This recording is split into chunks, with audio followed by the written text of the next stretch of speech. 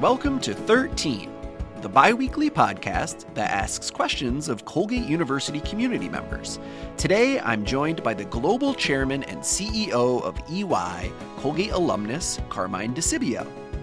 Discibio leads one of the largest professional service organizations in the world, with more than 300,000 employees in 150 countries. Prior to being elected to his current post, he served as EY Global Managing Partner, Client Service, leading the execution of the global strategy in 4 geographical areas and 4 service lines. Discibio has spearheaded innovation efforts at EY, including leading a $1 billion investment in new technology solutions over a 2-year time frame announced in August of 2018. He helped to create the Global Innovation Team to redefine how EY uses technology to both transform existing services and create new solutions. As a leader of the company's acquisitions and alliances strategy, he helped expand EY offerings in a wide range of new and emerging fields. Since joining EY in 1985, Discibio has served as an advisory and assurance partner for many of the company's largest financial services accounts. He held several leadership positions, including chair of the Global Financial Services Markets Executive and regional managing partner for the Americas Financial Services Organization, where he started EY Risk Management and Regulatory Services. Discibio earned his bachelor's in chemistry from Colgate and an MBA from New York University's Stern School of Business. He's also a practicing CPA and serves as a member of the Colgate Board of Trustees. Mr. Discibio, welcome to 13. Thanks for having me, Daniel. It's great to be here. Well, we are very excited to have you on the show. And I also understand you are a Colgate parent of 2 Colgate recent grads, correct? That is correct. My son, Tommy, and my daughter, Anna. So they graduated in the last couple of years from Colgate, and they both work in New York today. Awesome. Well, congratulations. Thank you. I wanted to start from the top, and for folks who might not know what EY does, but give us the kind of broad overview. What is EY? So EY is a global professional services firm. We do everything from audit, consulting, tax, transactions. We have, I think you said in my bio, we actually have, now we're up to 365,000 people from around the world. We're in 150 countries. And, our clients are all the major corporations and certain individuals around the world. And so we, at the end of the day, we advise clients, whether that's, on the consulting side or on the audit side or on the tax side. And it's, we're a very client-centric organization, and we're very much a people organization and an organization with a purpose, and that's building a better working world. Our strategy, we call it Next Wave, which I can get into a lot of detail, but it served us well. It served us well the last 4 years. We just closed our year. Our year end, Daniel, ends at the end of June, similar to Colgate's, but we just grew 16.5% this past fiscal year. Very proud of that. Wow. And the reason why growth is important to us is because with growth comes opportunity, and opportunity for our people. So a little bit about who we are in a nutshell. Wow.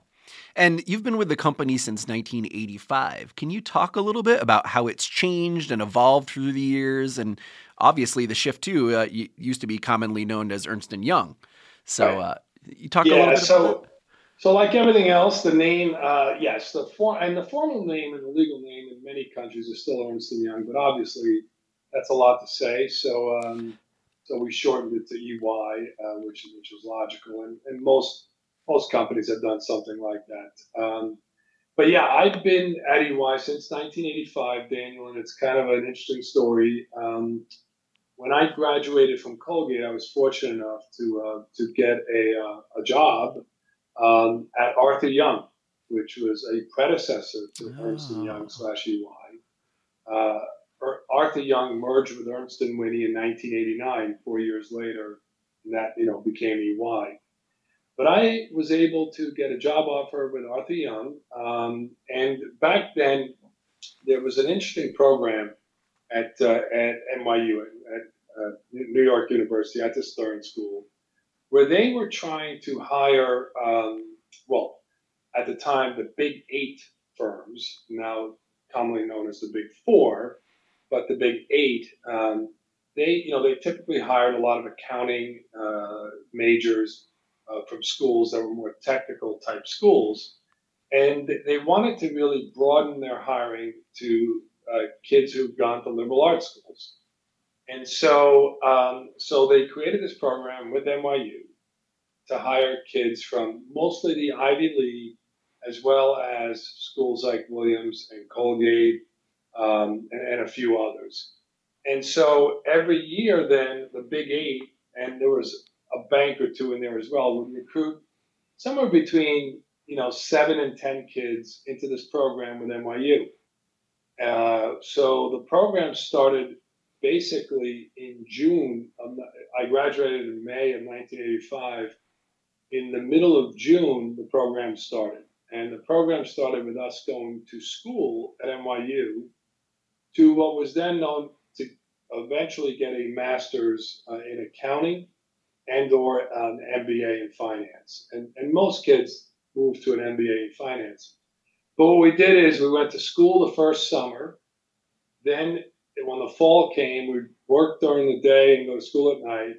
We did that in the spring as well. In the following summer, we went back to school full time. And then we repeated that the next year. And that was a great program.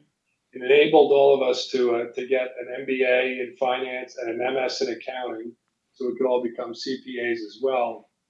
And it was really kind of neat, Daniel, because we had let's 8 kids from Arthur Young, and then there were like 8 kids from Cooper's and 8 kids from PW and so forth. But we all went to school together.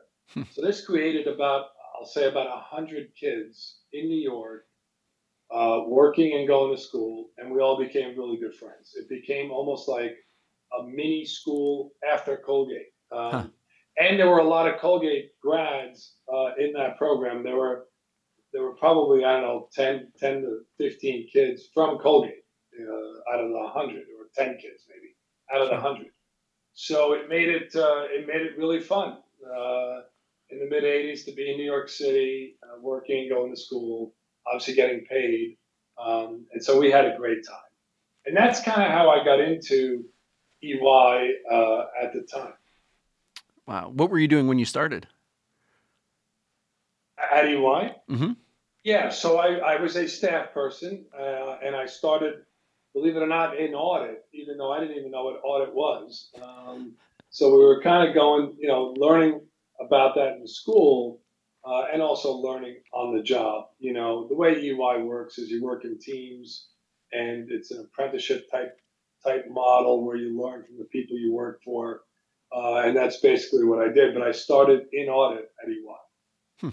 You made mention of the Big Four consultancy firms or consulting firms, so being like Deloitte, PricewaterhouseCoopers, and KPMG and EY. I guess what separates EY from that peer group? That's an excellent question. So the first thing that comes to mind all the time is our culture and our values. We have a very, very collaborative, teaming type culture. And that's sometimes hard to describe, but the way we always work in teams, and we even work in teams with our clients. And that's something a little bit different. While these firms all sound the same from the outside and maybe even look the same from the outside, when you're actually in these firms working, the culture, I would say, is the big differentiator. So some of our competitors, their cultures are a little different. Some are more you give me the work, I give you a solution or a product back, as opposed to working together. And I don't want to get into, what I think the cultures are of our competitors, because as I said, you only know it when you're in it. But that's one of the bigger differentiators. And then, I could say we have better people, we have all that, but the culture is really the big differentiator. And I read in the news today that EY might split into two firms, right? So one focused on auditing and the other on advisory. Tell me, what does that mean? How does that look? And I guess, has this happened before? Yeah. So what's happened before is the big four firms have sold their consulting divisions. That happened 20 years ago. But that was more really something that was basically forced by the regulators because they thought there was too much conflict. That is not the case today. Today, yes, we at EY are looking at how do we maximize both firms going forward and how we enable both firms to grow. So we did actually announce yesterday that we will be separating EY into two firms, two multidisciplinary firms, one that will be about $20 billion in revenue and one that will be $25 billion in revenue, one that will be more focused on our audit practice, and audit will be about 70% of that firm. The other 30% will be services that we provide that kind of go along with audit. And then the other firm will be 25 billion, and that will be a consulting firm that will have everything from strategy consulting, transaction type consulting, tax and tax advisory. It will have tech consulting, business consulting, management consulting, and then managed services as well. Both firms, will operate separately. Both firms will have different leadership teams. Both firms will be structured very differently. The audit firm, because of regulations, will remain a partnership. The consulting firm will actually become a public company in due time. Interesting. In 2018, you led a $1 billion investment in new technology solutions over a 2-year time frame. What did you buy with the $1 billion? What kind of new technology was put in place? Well, so what we've done is we've invested a lot in technology like artificial intelligence. So we have platforms that we use. So for our audit practice or our tax practice, we've built technologies that help us in terms of executing in those practices. And what we've been able to do is invest a lot more around artificial intelligence on those platforms. So this is all around getting some of the mundane work that our people do out of the system and having technology do it. And the more technology can learn and can act almost as humans, the better it is for us, the more efficient it is, and so forth. So artificial intelligence is a big piece, and it continues to be a big piece. Blockchain, we're one of the leading companies in terms of blockchain, the technology. Not Bitcoin or anything like that, but blockchain, the technology. Because blockchain is actually being utilized by a lot of companies that really want security in terms of any kind of process flow. And so we've invested a lot in blockchain. We're investing more in terms of some of that money into quantum computing, which in particular on the cybersecurity side, it's really important that we invest more in quantum. For those of you who don't know what's going on out there, when quantum computing comes into being, the protection we have today to protect our data and so forth will become obsolete. So we have to, most of what's encrypted today will become obsolete. So therefore, we have to develop new solutions. So we've been investing in startups and partnering with startups to make sure that those solutions are in place. So those are just a few examples, Daniel. I can go on for a long time. Sure, yeah. But it's, they're big investments, but they're necessary for us. That's interesting. So is the idea that the quantum computers could easily break the encryption on things? Yeah. Wow. Yes, that will definitely be the case. Wow. So we need to have something to protect against quantum. Oh, that's a whole episode. I'm going to have to get a computer science professor in here to talk yes, about that would be good. I like that. I was also reading about the EY Ripples program, and there's some language that I want to read real quickly that describes it. It says, as a proud participant in the United Nations Global Compact, the Global EY organization is committed to advancing the Sustainable Development Goals and to aligning strategy and operations with the UNGC 10 principles. Through the EY Ripples program, EY people are devoting their time to SDG-focused projects, bringing together the combined skills, knowledge, and experience of the global EY network in pursuit of one shared vision to positively impact 1 billion lives by 2030. How are you folks working to impact 1 billion lives? So our program is called Ripples. We obviously have a technology platform that helps all our people get involved in different efforts around the world, around the sustainable initiatives, sustainable markets initiatives, and look, we are very, very focused on the planet. We are very focused on sustainability, and it's really not only what our people are doing in terms of Ripples, in terms of helping people and helping companies understand that, but it's also part of our business, Daniel. We have a whole practice in EY around sustainability, helping companies become more sustainable, and that's everything from their supply chains to reporting on what they're doing. So for us, this is all a big business on the business side.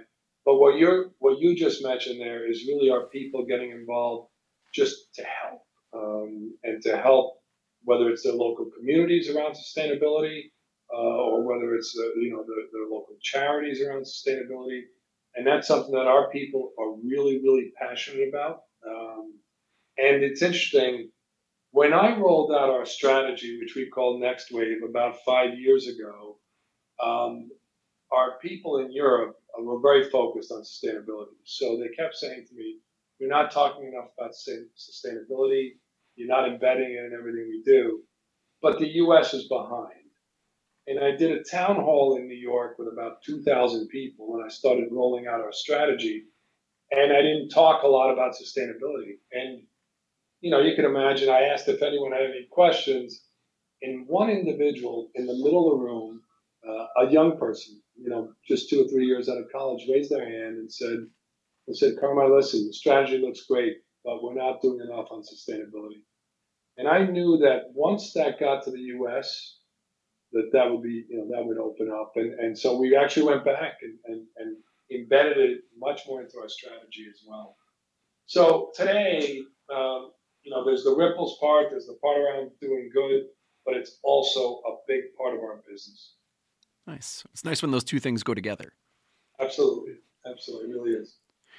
And I was wondering if you could talk a little bit about EY's support for diversity, equity, and inclusion in the workplace, too. Do you have any special programs or anything that the company is doing to, improve equity and diversity in the workplace? Yeah, so DEI for us is paramount, and it's in every meeting. In fact, our DEI leader globally reports directly to me. I co-chair our committee around DEI. And for us, we've developed tools. Well, first of all, we have a culture around DEI, but we also have developed tools around how to measure how you're doing. We actually at EY, I measure all our leaders. One of the measurements on 10 measurements, one of them that goes into how they perform, including their compensation, is around DEI.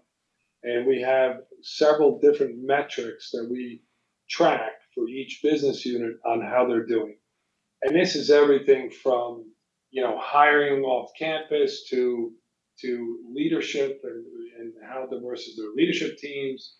So many, many different metrics. So we are very focused on this, and we measure it, and we've gotten, we've had tremendous success, but we also have to do more.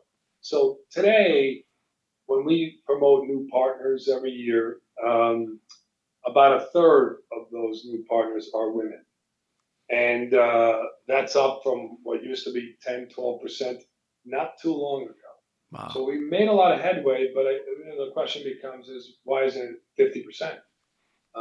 And so we continue every year to make more headway on that. So there's more to go.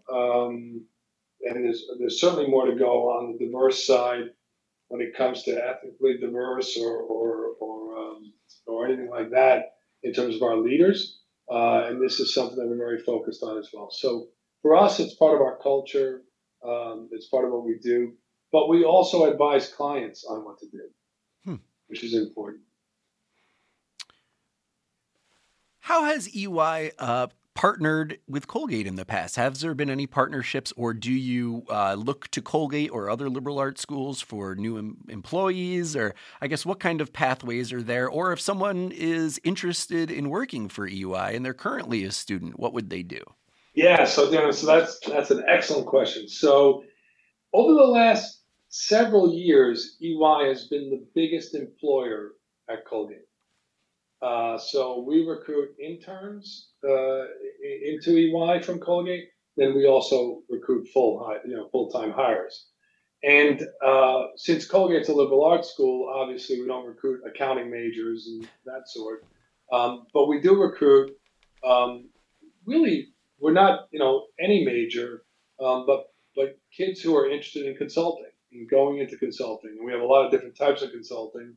And so we have a team that comes up and interviews people. I mean, obviously during COVID, we were doing it virtually, but I am very proud at how much recruiting we've done out of Colgate.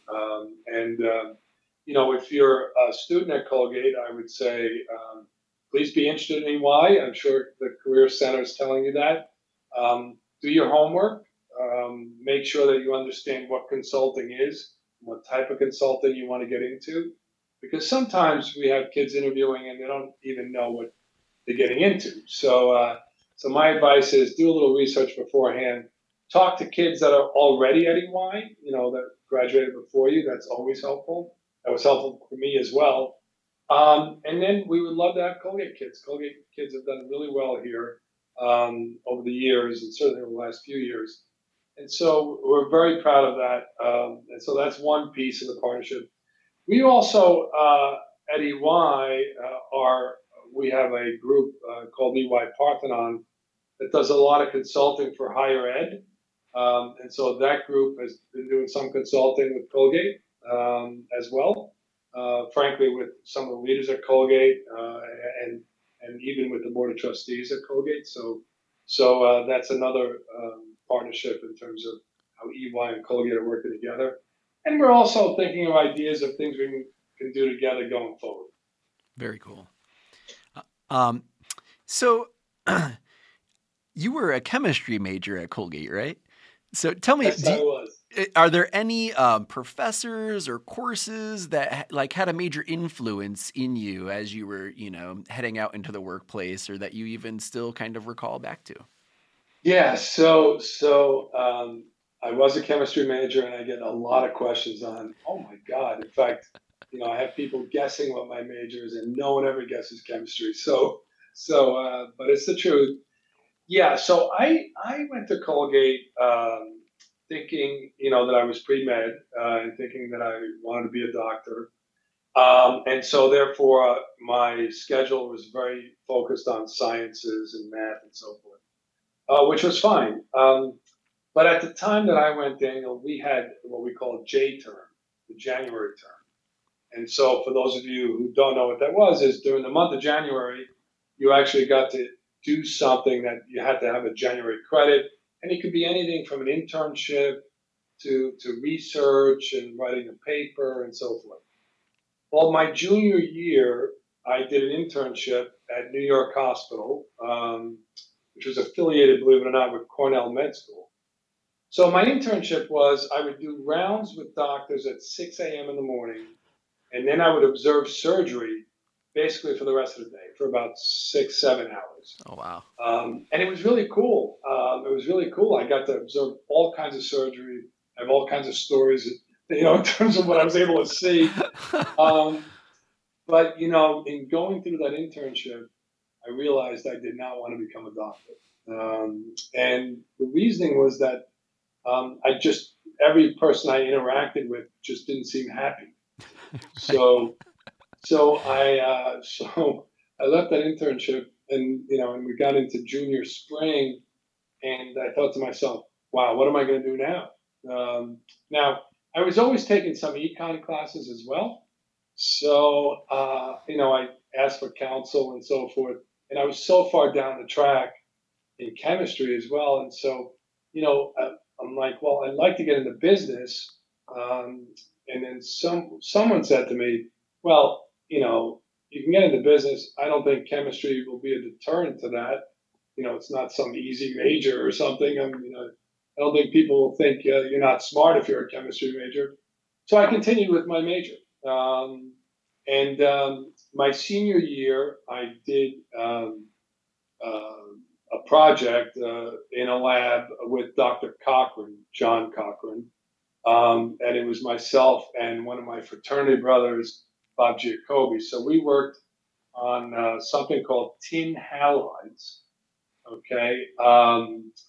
And actually, there was a paper published that Dr. Cochran published, and my name was a little footnote in that paper for helping, and Bob's was as well. And so, but that was a lot of time spent in lab at the time. So now looking back, I'm thinking, oh my God, I spent all that time in lab for no reason. But actually, it was good discipline. I learned a lot, and I did develop a relationship with Dr. Cochran, which was good. And so that's my story on how I became a chemistry major at Colgate. Oh, that's neat. I was wondering, you are also the member of a bunch of boards. So not just on the Colgate Board of Trustees, but I understand you're a member of a board of, I'm gonna read a few things here. Focusing Capital on the Long Term. It encourages a long-term focus in business, which can drive inclusive growth. Understand you are active in the World Economic Forum, serving as a member of its International Business Council. And you also serve on the boards of the Foundation for Empowering Citizens with Autism and Family Promise. I wonder if you could talk a little bit about your other boards and what you do there. Well, they're all a little bit different. The Foundation for Educating Citizens with Autism, the short name is FICA. I got involved in that because one of my best friends growing up, his first child was autistic. We didn't realize she was autistic until a few months in, and he lived in Westchester with his wife at the time, and they were trying to figure out schooling for their girl. Her name's Christine, and they basically came to my wife and I and said, trying to figure out schooling. We were partnering up with a group of parents, and we want to create a school for autistic children in Mount Kisco, New York. But that's going to take some money. Once we raise some money, we'll be able to get state aid. So my wife Amy and I at the time, she might have been my girlfriend or fiance actually when we first started this, but we helped this group of parents raise money by actually throwing parties in New York. So my wife worked at Smith Barney, I worked at EY, so there were a lot of young people, and then others were involved as well. So we would throw these huge parties in New York, and basically, the bar, the location would charge us $40, and we would charge the kids $70. It was a one, it's all you can drink and have fun type parties. And we started throwing these every month or so, and until we raised enough money for this group of parents to actually start the school and get state aid and start the school. Wow. That school exists today. It's called the Devereaux Learning School, and we're very proud of it. And that's the organization that my wife and I have been on the board for a long time now, over 30 years actually. Wow. And so we're very proud of that. Very proud that we're able to help autistic kids, and Christine in particular. So that's one of them. The other ones are more business oriented. I'm actually one that you didn't mention. I guess I don't have it in my bios. I'm also part of this organization called Sustainable Markets Initiative, which is co-chaired by Prince Charles and Brian Moynihan, the CEO of Bank of America. And they have over 100 CEOs involved in this. And I'm on the board of that, all really trying to make sure that companies are focused on sustainability. And it's enabled me, Daniel, to spend some time with Prince Charles, both at his house and we're doing this podcast on the day after the Queen passed away and his mom. So I thought I'd mention that. Wow. So I'm hoping to someday get invited to his coronation, which won't happen for several months. Wow, that is really cool. What's it like going to Buckingham Palace? It's pretty cool. I had dinner in Buckingham Palace with a group of CEOs. It's pretty cool. It's what you would think. It's lots of red carpets, lots of paintings, and pretty cool. Did they give you all the rules beforehand? Yeah, no, I had people, our own people, kind of giving me lessons on what to do and not to do. Royal etiquette lessons? Yes, exactly. Nice. Well, we've reached the end of the questions here. We're at question 13. And I always ask something a little bit different, but I'm very curious as to what you see as, or what you might be most excited about for Colgate in the future as a member of the Board of Trustees. Is there anything on the horizon that you're most excited about, or anything that you are really looking forward to coming to fruition here on campus? Yeah, I am really excited about the entire Third Century Plan in terms of Colgate. First of all, I'm excited about Brian Casey, and Brian Casey is our president. I think he's been absolutely outstanding in many different ways, and I'm so excited that he committed to being with us through 2030, yes. which is excellent. And then I'm excited about the plan. I'm excited about everything we're doing in the middle campus. I'm excited in terms of everything we're going to do with the arena, and then everything we're going to do on Broad Street. And I know there's a lot of frustration around Broad Street, and it's going to take a while. But the plans are really good plans in terms of how to build all of Broad Street back up, and how to make sure that we're solving the social aspects of Broad Street, as we go forward.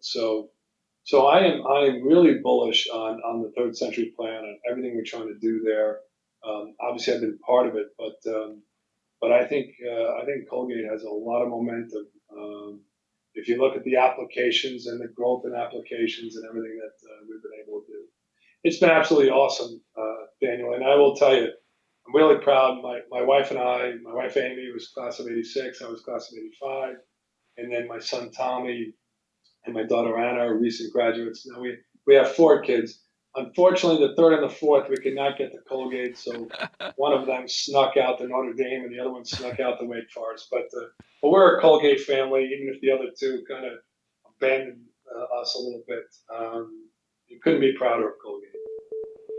And that was 13. Carmine, thank you so much for joining us today. I really appreciate it. Thanks, Daniel. It's been a lot of fun. Very good.